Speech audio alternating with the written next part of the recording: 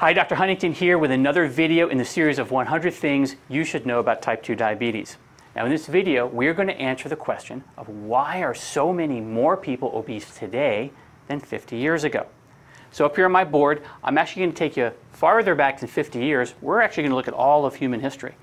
Now if you look at most of human history, obesity was extraordinarily rare.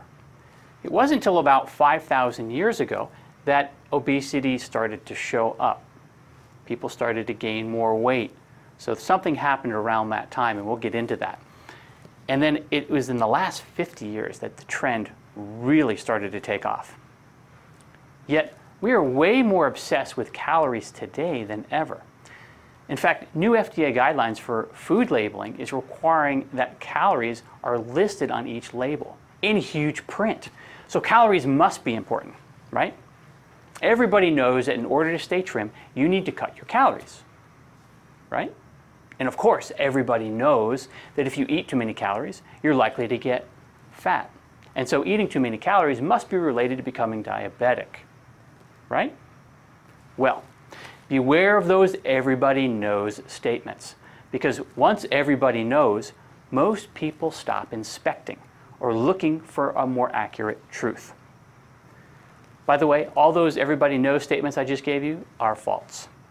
The truth is that obesity was rare throughout human history, and it's not because people were always starving. Even during times of abundant food, obesity was nowhere near as prevalent as it is today. The upward trend in obesity followed the modernization of civilization.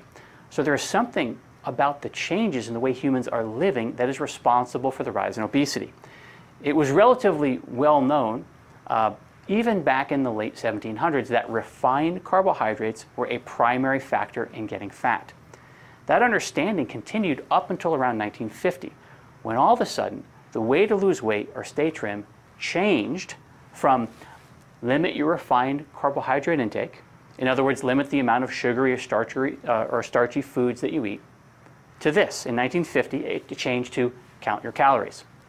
And of course, people have been starving, yet getting fat on low-fat and low-calorie diets ever since. From about 1950 onward, the amount of sugary and starchy foods people eat have skyrocketed. And this had a lot to do with the low-fat fad that is still hanging on today.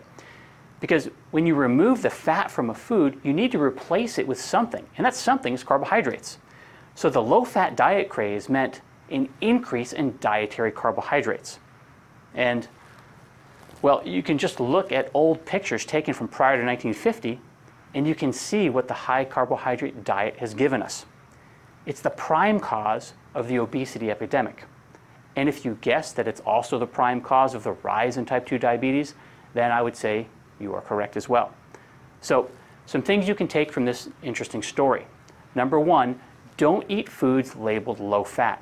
Those foods are typically loaded with sugar, not to mention you need dietary fat. And number two, severely limit the amount of sugar and refined carbs you eat. You basically don't need them.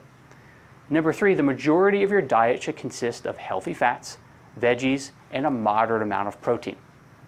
Okay, I'll see you in the next video.